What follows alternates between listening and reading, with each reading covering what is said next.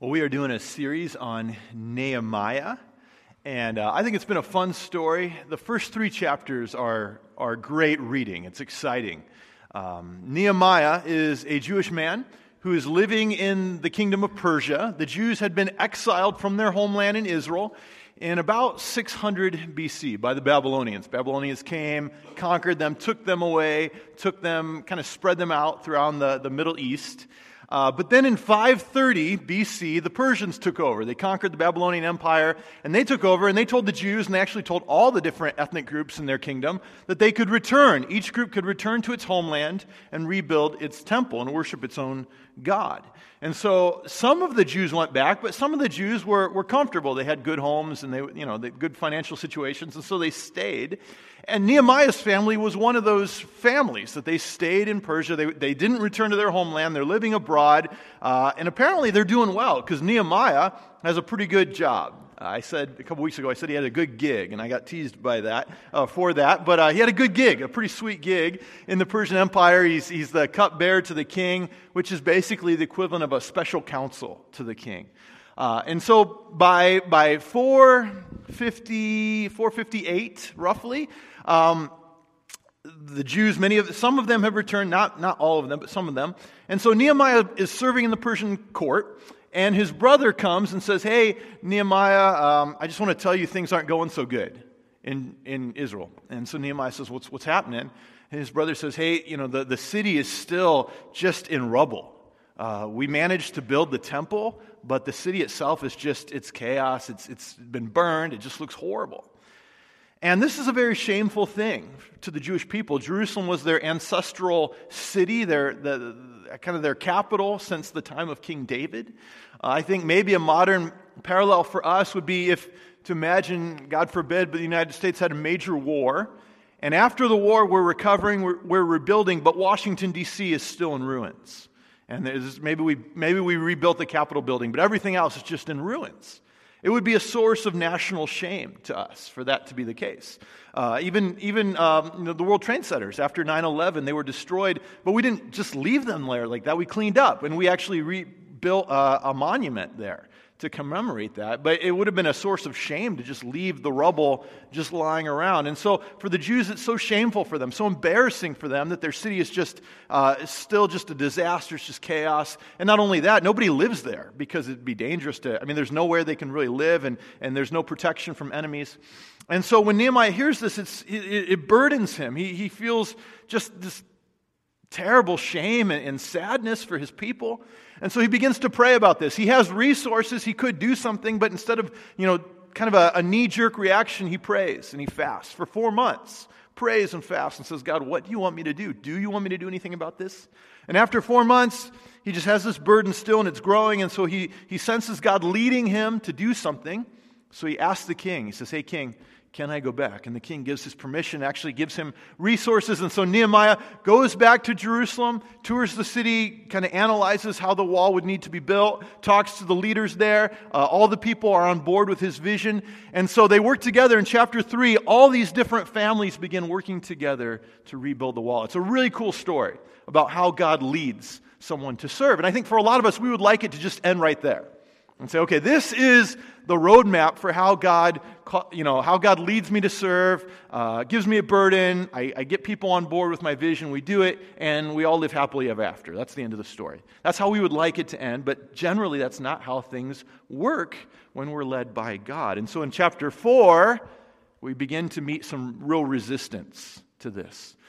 3 major rulers: Sanballat, who is the governor of the Samaria, the Samaritans, which would be up north, kind of near Galilee, that area. And so he was actually the governor even of Judah, but when Nehemiah goes down, the king makes Nehemiah the governor, and so that kind of ticks off Sanballat. He's not real happy about that. He loses some of his power. And then Tobiah, he's the king, or I guess the governor of the Ammonites, and they're under the power of the Persians, but he has kind of regional influence, and so he's not real happy. Ammonites and the Jews are traditional enemies, and so he's not real happy to see the Jews getting strong. And then Geshem is kind of a puppet king of the Arabs. The Arabs had moved in to, if you know your Old Testament real well, Edom. Edom is around the Dead Sea. And so the Edomites had been exiled by the Babylonians, and so the Arabs had moved in there. And so you have these three kind of power players that aren't very happy that the Jews are rebuilding their kingdom. And so they and their people begin to come to Jerusalem and mock and make fun of the people rebuilding, make fun of the Jews and mock and taunt them and ridicule them and just try to demoralize them. And it doesn't work. The Jews keep rebuilding, so then they begin to taunt them. And then it goes from taunting to threats. And they say, hey, we're going to kill you guys. We're going to attack you guys. And so the Jews actually have to be armed. They have a sword or a spear while they're working. They have to be armed and ready for that. And so then in chapter 5, we begin to see conflicts within the Jewish people themselves. Injustice, rich people oppressing the poor people. All kinds of issues there. And then in chapter 6, where we're at today, the enemies of the Jews now begin to attack Nehemiah personally. And here's why this matters to us. All right, because some of you are like, probably most of you are like, man, okay, that's maybe interesting history, but how does it relate to me, really? In the New Testament, Paul says that our battle is not against flesh and blood, it's against demonic enemies. Paul had a lot of human enemies and a lot of human opposition. If anybody had reason to hate or to be bitter at human enemies, it was Paul. My boys and I were just reading last night. We do this kind of evening devotions, and we were reading through Acts right now. And so there's a chapter where Paul goes to this town, and he does a miracle, and everybody gets excited, and he's sharing the gospel. But then these enemies have been following him, because Paul would go from town to town sharing the gospel, and his enemies would literally fall behind him. And so his enemies arrive, and they convince everybody that he's an evil magician, and then people stone him, and he almost dies.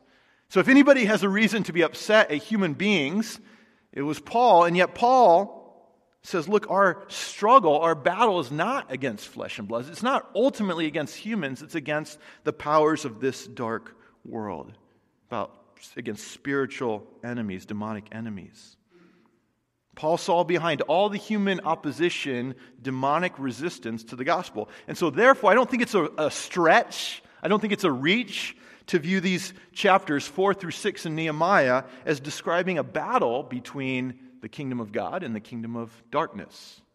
God prompts Nehemiah to rebuild the wall of Jerusalem, and God opens the doors for him to do so, but then Satan responds.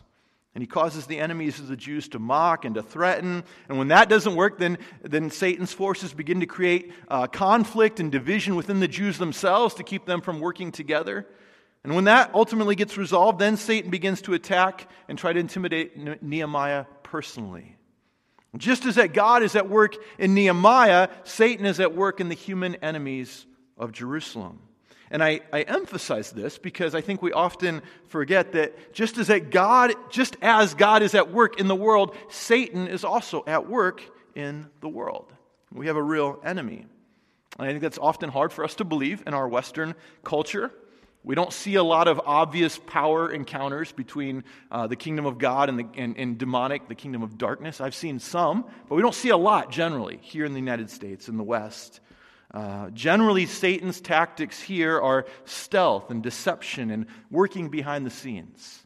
Our general worldview is naturalism, materialism, that all that is real is just the physical world. And so it's to Satan's advantage for us to not believe in a demonic realm. And in fact, he's kind of caused our general culture to view the idea of Satan and demonic forces as laughable. And we imagine them as kind of having these, horns and pointy shoes and carrying pitchforks, and they're always red for some reason. And it's just kind of goofy and silly and cartoonish. And that influences us then as American Christians. We believe the Bible, or we say we believe the Bible, but often we feel kind of embarrassed by the idea of demons. And some of you maybe even feel a little uncomfortable as I'm talking about them right now. But the Bible is clear that Satan is not a silly cartoon devil. He's a powerful, highly intelligent, supernatural creature, created by God as good, but who rebelled against God and who is in active rebellion against God right now, with a significant number of other spirits under his control. And this demonic realm then exercises a great deal of influence over humans and their societies. And Satan is very, very evil. He's worse than anything in a horror movie. I don't like the genre of horror movie. I don't watch horror movies generally, but recently someone convinced my wife and I to give this show Stranger Things a try. I won't say who, but she works in our office. So Amy and I gave it a shot, and we became addicted and watched both seasons in about 2 days. It was over our anniversary. And I actually saw a lot of metaphors, I think, for spiritual warfare. And the monster in the show, I don't want to give too much away, but it reminds me of Satan, a highly intelligent alien being with absolutely no mercy or compassion, not a shred of human moral goodness in him. And Satan has had thousands of years to perfect his methods and strategies, and he hates you. He hates you. Or at least his forces hate you, even if he doesn't know you personally. You can't go unnoticed. And his goal is to destroy your life, well, at first your faith, and your life and your soul, and the faith and the lives and the souls of those you care about. You may say, why? Why can't I just slink around? And why does he care about me? Well, for one, you're made in the image of God. Yes, we're sinful, but there's still some of God's goodness in us that shines through us. And Satan hates God, and so he wants to distort anything that bears God's image. But even more than that, if you have trusted your life to Christ as your Savior, as your Lord, then you are a child of God, and Satan hates that. And he would love nothing more than to expose your faith as somehow deficient and cause you to fall away. I don't think Satan actually knows if you're a true believer or not. That's between you and the Holy Spirit. He just sees what your profession is, what we see. And so he would love nothing more than to try to cause you to fall away. But if he can't do that, then he wants to limit the glory that you can bring to God, to limit your joy and your effectiveness in serving Christ. And that's a sobering warning, but I think most of the time we live like we don't really have an enemy. Our goal is to just kind of live happy lives. And when trials and temptations and problems come, we act like we don't understand. It's like if we were living in Syria right now, and there's a civil war going on, and if we just kind of acted like we're completely oblivious and naive, and then when something bad happens, a bomb goes off, we're like, wait, what's going on? So you should have been aware. You should have known that there was a war happening, whether you want it to happen or not. So why doesn't God just protect us? I mean, he could. Why doesn't he just wrap you in spiritual bubble wrap so Satan can't do anything to you? Well, I do think God does, actually. I do think he protects us from a lot of things that we're unaware of, that Satan would love to do. The Bible is very clear that Satan is not all-powerful. He is limited. He's a dog on a leash, so to speak. God has allowed him to have some power, but not all power. And God does protect us, but sometimes God's protection for you will require your cooperation. And there's a mystery to that. We're going to talk in my Bible class today. We're going to be looking at the book of Job, and we're going to be talking about the problem of suffering and evil. And so there's some mystery, and we'll get into that. But ultimately, it is for our good and for God's glory that God calls us to fight, to stand firm and fight, and there will be pain and there will be some casualties, but it is ultimately for our good and for his glory that we have to fight. In the Scripture, God commands us to do 3 things to resist Satan. First, we're told to put on the armor of God.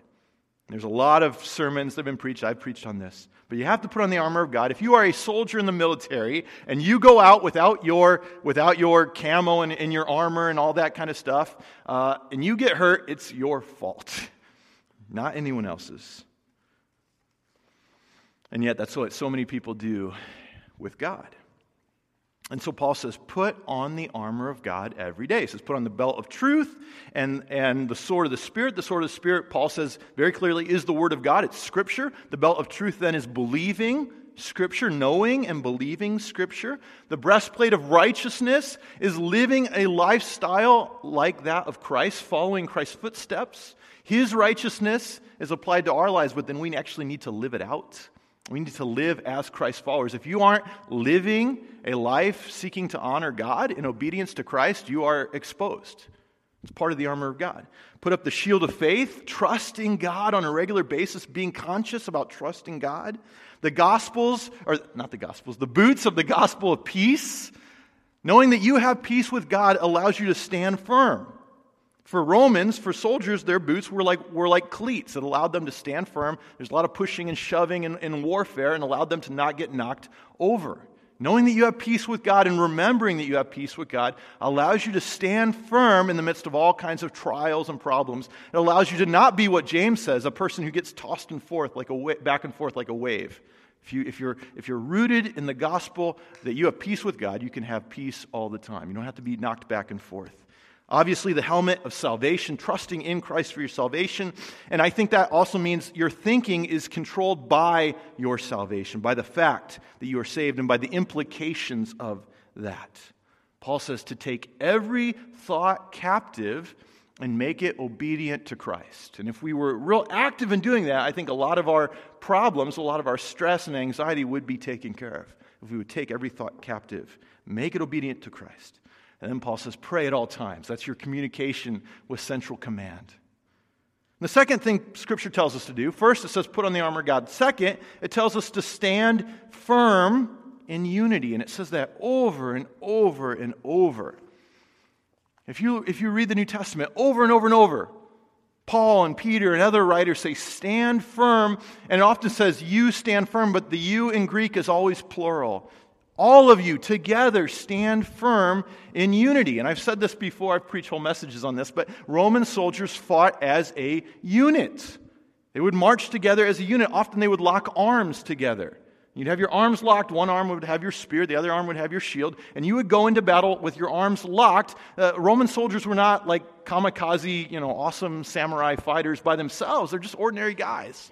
Germans were the ones who did that. They were big old guys, bigger than me, or my size, and naked and painted and huge broadswords. And they're freaky to look at, and they just come and try to knock into you and kill you. And so the Roman soldiers would try to stay locked, to hold the line, to stand firm. And that's what Paul has in mind here. Whenever he says stand firm, I think that's his image, that when Satan and these demonic hordes attack you, you cannot resist by yourself.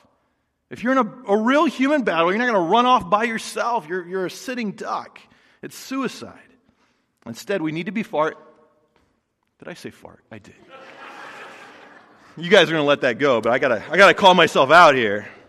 We need to be part of a military unit, a band of brothers and sisters who are committed to helping each other to stand firm, to hold the line, and to protecting each other with the armor that God has given us. Sometimes you're going to have trouble holding up your shield of faith, and someone else is going to need to hold their shield of faith over you and protect you for a while, or you're going to need to do that for someone else. And that's why being the church is not just coming here on a Sunday morning. It's being in community with other Christians, to encourage each other, to pray, to meet together regularly. And here in Nova, we do that in our small groups. And I'm not trying to guilt you into do this, but I think it's for your own good, for your own protection, for the protection of your family, and for the protection of all of us, that we work together to protect each other. So the first thing Scripture says is put on the armor of God. Second, stand firm in unity together. The third thing it says to do is to be aware of Satan's tactics, his strategies. Paul says that. And it's at the top of your worship folder. Paul says, look, we're not unaware of Satan's strategies. We're not going to be taken by surprise. I love coaching football, flag football, and there's so many good sports out there. But for me, football, it represents so much strategy, right? Every play, you stop the play after every play, and you come up with a new strategy, and you're trying to anticipate what your opponent's going to do. And I love that about football. And there's some of that certainly, obviously even more, I think, in the military, in real warfare. And so this is another reason why the Bible is so important, because it shows us how, if we read the Bible and study it, we can see how Satan attacks God's people so that we can then be ready. We can anticipate those same kind of attacks in our lives, and we can plan how to respond. We can be prepared. So that brings us to our passage today, Nehemiah 6. We'll dive in chapter 6, verse 1. We're going to see three different stages of how the enemy tries to attack Nehemiah. When word came to Sanballat, Tobiah, Geshem, the Arab, and the rest of our enemies that I had rebuilt the wall, and not a gap was left in it, though up to that time I had not set the doors in the gates, Sanballat and Geshem sent me this message, "Come, let us meet together in one of the villages on the plain of Ono." But they were scheming to harm me. So I sent messengers to them with this reply, "I am carrying on a great project and cannot go down. Why should the work stop while I leave it to go down to you?" 4 times they sent me the same message, and each time I gave them the same answer. Let's pause there. The first thing that the enemy seeks to do to Nehemiah is to distract and then entrap him. To distract and entrap him. And they say, "Wait, Nehemiah, wait, what about this? Stop what you're doing. Stop, take a break. Come over here and meet with us over here. Let's talk about this. Take a break. We want to distract you." And then Nehemiah knows they're actually trying to trap him. The city of Ono, Ono, don't go up there. It's up about 27 miles northwest from Jerusalem. It was right on the border of Judah and Samaria. It would be supposedly a neutral site, but he knows that this is just a good opportunity for them to either kill him or to hold him for ransom. And so he knows it's a trap. And so he says, "Look, I am carrying out a great project," and I would add that God has led me to do. Nehemiah knows that God has led him to do this. So he says, "I have this great project that God has led me to do. I can't go down. Why should this work stop while I go down to you?" And I think there's, for the application for us, probably you're not, anytime soon at least, going to be tempted to go somewhere where you'll be assassinated, hopefully. But I do think that when God puts something on your heart to do, that He's leading you to do, one of the things that Satan will sometimes do is try to distract you and say, wait, what about this over here? Think about this over here. And sometimes it's bad, but sometimes it could be a good thing. And you've all heard, I know this is maybe a bumper sticker thing, but sometimes the good is the enemy of the best. Sometimes God has put something on your heart and you've prayed about it and you know this is what God's leading me to do. And then as you begin to do it, and Satan says, "Well, wait, what about over here? You need to take care of this." Maybe it's some sort of a relational drama or some other issue, maybe even a good opportunity. And Satan is just trying to distract you and then get you enmeshed and ensnared and entangled in that issue so that you can't actually do what God's calling you to do. We need to be aware of that. We need to be like Nehemiah, who said, "Look, I'm carrying out a great project that God has put on my heart. I don't have time. Why should this project stop for that?" And then the second section, verse 5. "Then the 5th time, Sanballat sent his aide to me with the same message, and in his hand was an unsealed letter." Unsealed is really important here. You would have a scroll. If you send a message, you'd have a scroll, and you would seal it. And if that seal would keep the scroll together, and if that seal was broken, it showed that somebody had broken the scroll. They weren't supposed to do that. But in this case, it wasn't sealed, and so it's basically an open letter. You'd send it like maybe today we'd send an open letter to the editor of a newspaper or something. And so, yeah, it's supposedly for this other person, but actually it's for everybody to kind of spread rumors and gossip. Just keep that in mind. So, verse 6, "In which was written, it is reported among the nations," and Geshem says it's true, "that you and the Jews are plotting to revolt, and therefore you are building the wall. Moreover, according to these reports, you are about to become their king and have even appointed prophets to make this proclamation about you in Jerusalem. There is a king in Judah. Now this report will get back to the king, so come, let us confer together." I sent him this reply, "Nothing like what you are saying is happening. You are just making it up out of your head." They were all trying to frighten us, thinking their hands will get too weak for the work, and it will not be completed. But I prayed, "Now strengthen my hands." Second thing I think that an enemy will often do as you seek to serve God is to demoralize and intimidate you. Say, if you go this route, if you go down this road, bad things will happen to you. Bad things will happen. If you serve God, this thing, or maybe it's just kind of a generalized anxiety, bad things will happen. And I just love Nehemiah's response here. Such a great response. He says, first of all, you are making it up out of your head. You're just making it up. You don't know the future. You don't control the future. Only God does. When Satan or whatever, demonic, somebody whispers in your head and says, "Don't go down that road, bad things will happen," say what Nehemiah says. You don't know the future. You're making it up out of your own head. You don't control the future. God is the only one who knows and controls the future. And then he says, now, Lord, strengthen my hands. Don't let me get demoralized. Don't let me give in to fear. I'm sure that there was a part of Nehemiah that maybe felt some fear, but he says, God, don't let me give into that. Don't let me be afraid. Give me the courage. Give me the strength to do what you're calling me to do. Finally, verse 10. One day I went to the house of Shemaiah, son of Delaiah, the son of Mehetabel, who was shut in his home. He said, let us meet in the house of God, inside the temple, and let us close the temple doors, because men are coming to kill you. By night they are coming to kill you. But I said, should a man like me run away? Or should one like me go into the temple to save his life? I will not go. I realized that God had not sent him, but that he had prophesied against me, because Tobiah and Sanballat had hired him. He had been hired to intimidate me so that I would commit a sin by doing this, and then they would give me a bad name to discredit me. Remember Tobiah and Sanballat, oh my God, because what they have done. Remember also the prophetess Noadiah and the rest of the prophets who have been trying to intimidate me. And the third thing that the enemy will often do to you, as you are seeking to follow God's leading, God's given you a burden, and you've done all that you need to do to seek and to discern God's leading, and now you're beginning to step out into that. The next thing, the third thing here that we see that the enemy can do is to try to deconstruct and question your calling. Deconstruct. Take it apart. Did God really say? Are you sure God really said? And that's the very first thing that we hear Satan say in the Scriptures. Did God really say?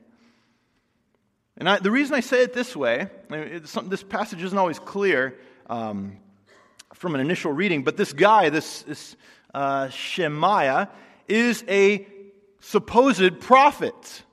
A prophet is someone who claims to be able to hear God, and apparently he has some sort of a reputation, because enough of a reputation that Nehemiah takes him seriously. Nehemiah actually goes and meets with him. He claims to be a prophet, so Nehemiah meets with him, but he's actually a false prophet, right? And so he begins to tell Nehemiah, he's basically saying, look, Nehemiah, this is a bad idea. I don't think that did God really tell you to rebuild the wall? Actually, Nehemiah, if you go through with this, you're going to get assassinated. Here's what God wants you to do, Nehemiah. Go to the temple, and probably his implication here is go into the inner court of the temple, where only the priests are allowed to go. Go in there, lock the door. That's the only place you're going to be safe. So run away. Don't keep building, because I don't think that's what God wants you to do. Actually, God wants you to go hide in the inner court of the temple, where only the priests are allowed to go in order to save your life. And I love Nehemiah's response here. Man, Nehemiah is such a cool guy. He's a concrete thinker. He's not an abstract guy. He's not writing stuff like Paul, this beautiful, deep theology, but man, he trusts God. He's a hands-on guy who trusts God. And I just love his response here. He says, look, because he's got to discern, is this dude really a prophet? Is this really a message from God? And he says, well, should a man like me run away? The leader of God's people, is that something God would call me to do? To run away? Should one like me, I'm not a priest, should I go into the inner court of the temple to save my life? Is that something God would lead me to do? And he says, I will not. God would not lead me. After God gave me this burden, he would not now lead me to run away and then to disobey his word in Scripture by hiding in the inner court of the temple. That's not from God. And he says here, I realized that God had not sent them. These prophets. There's a lot of talk today about hearing God, hearing the voice of God, and I've taught a class on it. And it's important. We want to be led by God. We want to be able to discern God's voice, his leading in our lives. But discernment is equally important with hearing God's voice, discerning what is God and what's not God, because it's not all God. Once you respond to God's leading, seemingly sincere people will question your calling, and they'll tell you that that's not what God's telling you to do, and they'll tell you to do something else, and even doubts will arise in your own mind. Voices in your own mind will come up. And so, yes, it's good to test our sense of leading with other people. Sometimes our leading is off. That's why we need to spend time praying and fasting and talking with people. But what people say is not always from God, even if they have the reputation of being a mature Christian. Ultimately, we must test the messages we receive, and the very best way to do that is, like Nehemiah, to test them against Scripture. Does Scripture explicitly forbid this? Because if it explicitly forbids what this message says, then it's not of God. This guy says, go hide in the inner court of the temple, and Nehemiah's like, well, okay, I know that you're not receiving messages from God because that's forbidden in God's Word. But another thing to ask is, does this seem to go against God's character and what God's already been leading me to do? For Nehemiah, he's been led by God to go build the wall. Is it God's character to tell him to run away? Does that seem like something that God, who's all-powerful and all-knowing and all good, would he lead somebody to run away and to violate Scripture while doing it? Nehemiah says no. And he has the discernment to know that this is not of God. All right, let's read the last section here. Verse 15 and 16. So the wall was completed on the 25th of Elul in 52 days. When all our enemies heard about this, all the surrounding nations were afraid, and they lost their self-confidence because they realized that this work had been done with the help of our God. They persevered and they get the wall done, and they do it really fast. 52 days is pretty fast to get this wall done. It's not a huge wall. Jerusalem at this time wasn't real big, but it's done. It's completed. And in archaeology, we've actually been able to study Nehemiah's wall. It's not the wall that's currently up. Herod the Great later built on and built over that wall. But from archaeology, we've been able to study this wall, and it's really interesting that this is a very sturdy wall, but not a beautiful wall. It's sturdy. It was effective for what it was made to do, but it's not beautiful. The finish on this wall is very, very rough, and it looks like what a wall would look like if it's made by just a bunch of lay people who don't know how to build walls smoothly. So they were able to, Nehemiah led them and got the job done, and they do a good job. It's sturdy. It's not going to fall down, but it's not beautiful. It's not like the beautiful walls of Persia and Babylon and really fancy cities. And I think this is interesting. I just bring this up because it could have been, Nehemiah and the Jews could have looked at this wall and said, man, God, you told us to build a wall, but this isn't anything like Persia. This isn't like the wall they have in Susa and down in Egypt. This is just very ordinary, and they could have been discontented. But I think they were able to be satisfied because they knew they had done their best to do what God had called them to do, and they had accomplished God's will, and they didn't need to compare it to what other people had done. And this is important for us because God is going to call you to do things, and when you finish, you're always going to be able to compare what you've done to what someone else has done and feel inferior. And that's not what God wants for us. He does not want you to look at your walk and your calling and your work and say, just not as good as what, Rick D'Amico can do or whatever, right? That's not what God wants us to do, even as a church, right? We're doing things here as a church, and we can always compare ourselves to another church. Say, Saddleback, they're so cool, or whatever. That's not what God wants. He has a specific call for us. We do our best, and we rest content in what God has enabled us to do, and that's what Nehemiah did. They resisted their enemies, and they finished the wall. Let's pray.